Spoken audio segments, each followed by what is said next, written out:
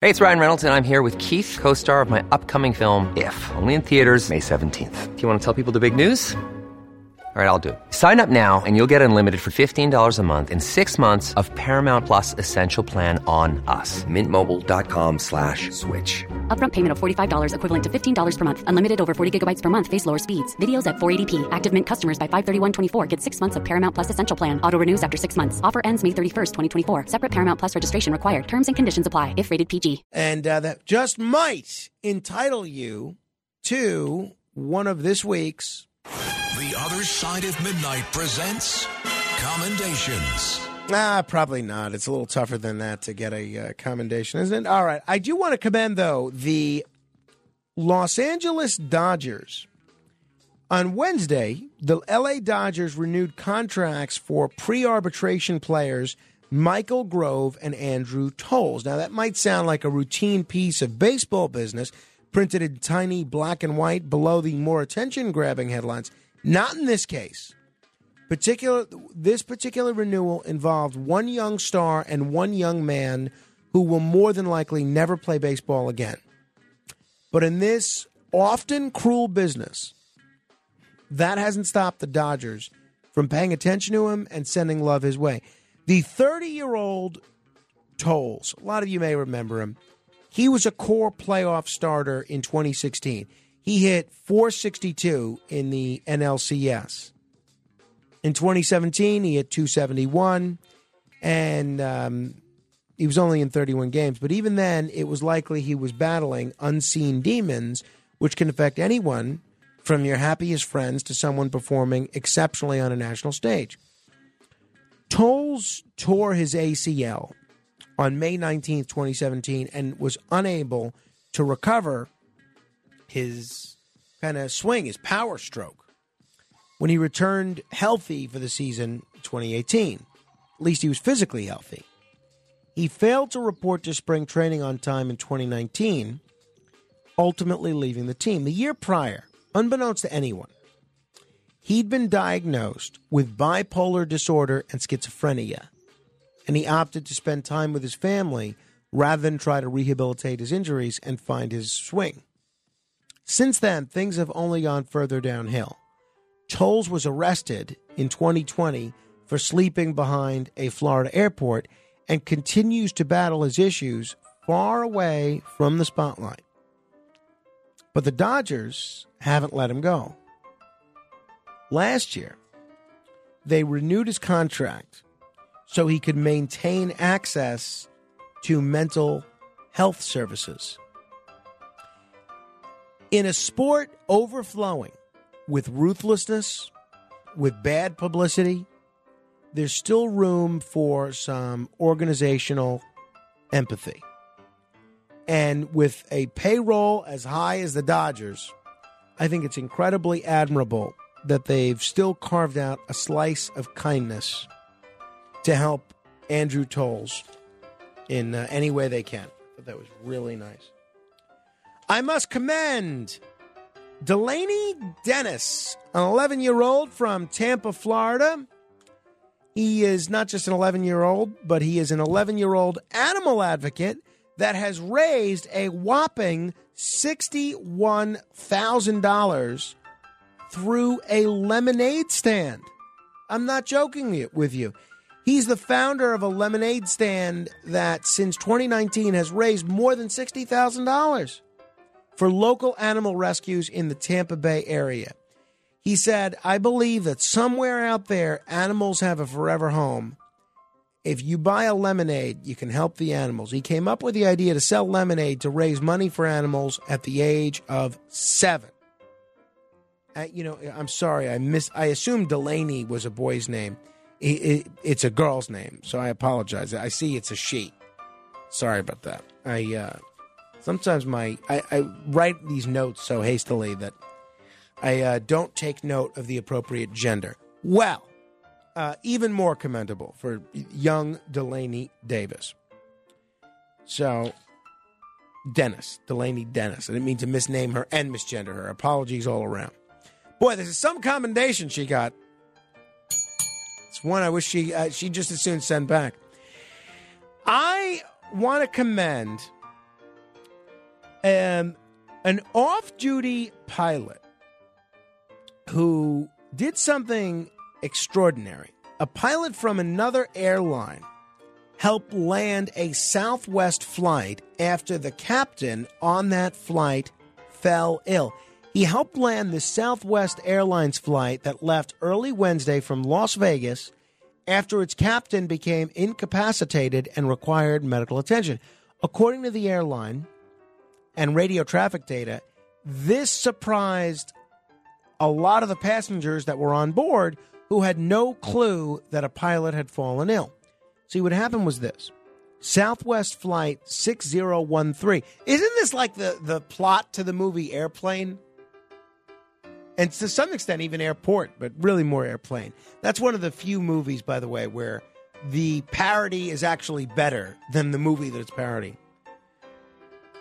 Southwest Flight 6013 had taken off just after 6:30 in the morning, bound for Columbus, Ohio, according to the flight tracking site Flight Aware.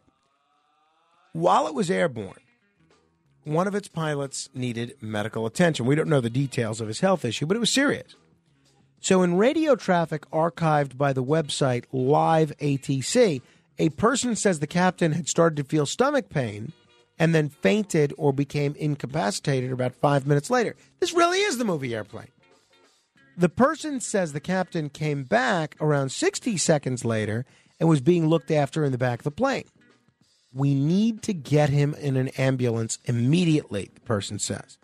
Las Vegas resident Diane McGlinchey, who was on the flight with her husband, said she didn't notice any panic when crew members initially went on the plane's PA system to ask whether medical personnel were on board. A passenger sitting up front, who said she was a nurse, put on her call light to help. She said she and her husband had been in the back of the plane and didn't notice it was the pilot who needed aid, but said she knew the ill person was with the nurse in her row. The crew calmly just would give us an update saying, we're going to go back to Las Vegas. We have a medical emergency. Meanwhile, a credentialed pilot from another airline was on board as a passenger, entered the flight deck and assisted with radio communication as the second Southwest pilot flew the aircraft. I mean, I think this is really impressive. We don't have the other pilot's name. Otherwise, I would give him a commendation by name. But I think that's great. Really great job on the part of the crew as well, not panicking the passengers. I mean, can you imagine if the passengers would have known that the pilot has passed out and is in dire need of an ambulance while he's flying the plane? It's liable to make at least somebody on that plane go crazy. So, hats off to everybody involved. I want to give a commendation to Laxman Narasimhan. I don't know how to pronounce this name. The new CEO of Starbucks, Laxman Narasimhan. I'm going to go with that, Narasimhan. He's doing something very interesting. He is going to start pulling in shifts as a barista. I love this. So this is similar to what this is like a little bit like the undercover boss era. I mentioned how the new chairman or the new the chairman of the Taxi and Limousine Commission in New York City is going to be driving a cab. Well, this guy's doing the same thing. He's going to be going and working as a barista. He's going to earn his barista certification, which requires 40 hours of training in stores, and he's actually going to be working. So you go to a Starbucks, the next guy pouring you your coffee could be the CEO of the company. So be nice to them. Tip well. But I love this. You know, at our company, John Katsimatidis knows what it's like to do what I do because he's a talk show host as well. He's doing what I do every day. I think this is great. I think when you're the boss, I think it's a wonderful thing to get down there in the trenches and do what sort of those of us that are in the lower echelons of the chain are doing. years ago, I guess now it's 2.5 years ago, our president, Chad Lopez, we didn't have a program director. We didn't have a phone screener. So he said to the program director at the time, not the person who's there now, but somebody else, said to the program director at the time, Frank should have a phone screener. Can you get someone tonight? And the program director says, I'm going to try. And he says, all right, well, if you can't get someone to come in tonight, I will come in and do the phone screening. And you know what he did? Turned out not to be a very good phone screener, but it did give him an appreciation for what it's like to do what we do, deal with crazy callers who want to curse at you and deal with callers that refuse to turn their radio down. So I'm all for this. I wish the boss at every company would do something like this. I want to commend a good Samaritan in Colorado who scaled a 3-story building to rescue a neighbor who was suffering an asthma attack during a fire last Saturday. This is tremendous. Dewey Parker says the neighbor was all alone in his apartment and he saw someone in trouble. His adrenaline just took over. We saw the fire going on and noticed a guy on the 3rd floor was having a hard time breathing. He had an inhaler in his hand, couldn't even stand up. Somebody else told the EMTs and they went up, but the door was locked. He needed a hand. So he decided to scale up to the 3rd floor off the balconies and unlock the door. He was able to reach. He said it was scary. I mean, imagine that. It's tough to scale a 3-story building as it is. Imagine doing it while it's on fire. Oh, my goodness. This guy's a real hero. I hope he gets the keys to the city or something.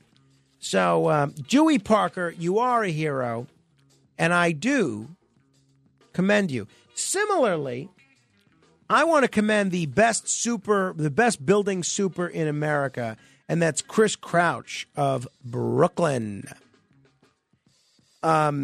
This building super in a building that was on fire, very similar to the other story. He leapt into action and saved 3 young children from a burning 3rd floor apartment in Brooklyn on Friday. I mean, how cool is this? He told the New York Post he heard a whoosh of flames burst through the windows of the East New York apartment around noon, followed by a man frantically screaming, help. We kicked the door open and tried to go up the stairs, but there was too much stuff blocking the stairs. Crouch, who was in the backyard when the blaze began, teamed up with another man from the neighborhood to save the youngsters.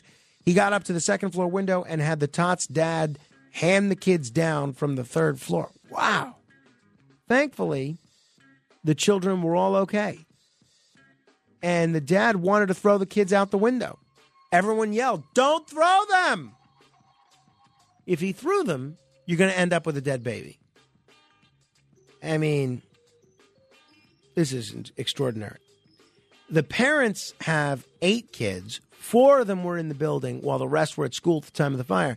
And the ones who had to be rescued were ages 10 months, 3 years old, and 4 years old. This building super is a real hero. You know, so often, I got the question, and it's, I don't want to say it's haunted me, but I've thought about it ever since. I got the question on Ask Frank Anything maybe a year ago, maybe a year and a half ago. If the house is on fire and you can only save Rachel, your son, who are you saving? And I hate to envision a scenario like that, but you hear that and you think, oh, that's never going to happen. That's never going to happen. Well, you listen to the 2 stories that I just told you about. These things do happen, and it's a time for real life heroes to rise to their occasion, as Chris Crouch did and as Dewey Parker did. I want to commend a Nebraska-based coffee chain by the name of Scooters, which is based in Omaha, Nebraska. They have broken a Guinness World Record by baking the world's largest cake ball. That's right. They have assembled an 848-pound cake ball in celebration of the 25th anniversary. Scooters Coffee in Omaha. Officials said the attempted Guinness World Record. They attempted the Guinness World Record to celebrate the 25th anniversary of the chain's founding in Bellevue. The resulting cake ball weighed in at 848 pounds, beating the record of 628 pounds set by England's Sheffield Wednesday Football Club back in 2017. I wonder how it tastes. You have to think they're taking some liberties with measurements and things like that. I'd still be curious to try it. Imagine all the people that could feed. I wonder what they're going to do with it. Is it going to stay permanently on display somewhere, or they're going to take all the homeless people in Nebraska and say, hey, let them eat cake ball? I want to commend the state of Ohio, the Buckeye State, first in flight. Apparently, it has been ranked by the Motley Fool, the website, as the best state for retirees in 2023. I have to say, this did surprise me because I've read studies like this before, and they almost always pick Florida as the best state to retire. And there are some things that are often associated with great places to retire. Warm weather, lots to do, access to good health care, and those were all taken into account. But those are only a few of the things that retirees look at when deciding where to live. Housing costs is one of the main factors, which isn't surprising given how much home values and mortgage rates and rent prices have increased in recent years. So they looked at a whole bunch of factors, including quality of life, housing costs, healthcare quality, crime rate, and healthcare cost. And interestingly, if you take all these into account, Ohio is the number one state to retire in 2023. In most categories, Ohio ranks near the middle of the pack. It's 24th when it comes to state and local taxes, 19th when it comes to violent crime rates, 28th in healthcare, 26th in average temperature. However, Ohio excels tremendously in one area. Well, a few areas, but in cost of living. It has the 8th lowest home values in the United States, and the overall cost of living index in Ohio is the 7th lowest. In a nutshell, Ohio is, according to the Motley Fool, a well-rounded retirement destination at a bargain price. I have been to Ohio, and I had a good time there. I liked it. I visited James Garfield's house where he lived, and I believe he's buried there as well. Saw his death mask, bought a mug, which my wife broke, which thankfully Margot Katzmatidis replaced, which I then broke again, which I think then Ellen replaced. And although Ohio was number one overall, if you're curious about the states that did well in other areas, quality of life, the number one state was a tie between Hawaii and Massachusetts. Affordability, West Virginia. Cost of living, Mississippi. Health care, Minnesota. Crime rate, Maine. Low taxes, Alaska. And weather, no surprise here, Hawaii. And I have to commend Flash Shelton. Flash Shelton has out-squatted the squatters. A handyman was able to get revenge on squatters who moved into his mother's house by showing up with guns and squatting there himself. So he posted a video about his success in removing the squatters from his mom's home in less than a day. He said, if they could take a house, then I could take a house. Shelton, who is a member of the United Handyman Association, said, they're the squatter and they have rights. Well, then if I become the squatter on the squatter, then I should have rights, right? He posted a video about his experience removing the squatters from his mom's home. It's really something to watch. You could just type in Flash Shelton and it comes right up. In fact, I'm going to post it on my Facebook page in a minute at facebook.com/MoranoFan. More than 13,000 people have commented on his video since he posted. I say good for this guy. According to Shelton, several months ago, a family of squatters broke into his mother's vacant home and began living there. He said his dad had recently passed away and they put the home up for rent since his mother couldn't live there alone. And a woman who told Shelton she was a prison guard asked to rent the home, but he refused as she said she had no money or credit. But that didn't stop her. As he later learned, a truckload of belongings had been brought to the house. She said that it was delivered by accident and she was getting rid of it. But that was a lie. Shelton later found out from friends and realtors that the house was full of people and furniture. He called the police, and the police were not helpful. They basically said, I'm sorry, but we can't enter the house, and it looks like they're living there, so you need to go through the courts. So he said he was unfamiliar with squatters' rights stories, but he didn't know he wouldn't have to deal with the situation personally. And meaning he was familiar with squatters' rights, but he didn't know he would have to deal with this personally. So he decided to become a squatter himself. And it worked. And then finally, I want to give a very special commendation to not only my wife, Rachel, who's celebrating her birthday today, but to my Aunt Madeline, who is also celebrating her birthday today. And she happens to be my godmother as well. So she and I have always been very close since the time that I was born. And the only thing that I regret is that I don't get to see her more because she lives in Pennsylvania. But I'm looking forward to seeing her on Good Friday. I am going to be off on Good Friday, by the way, because I will be making the trip out to Pennsylvania. All right.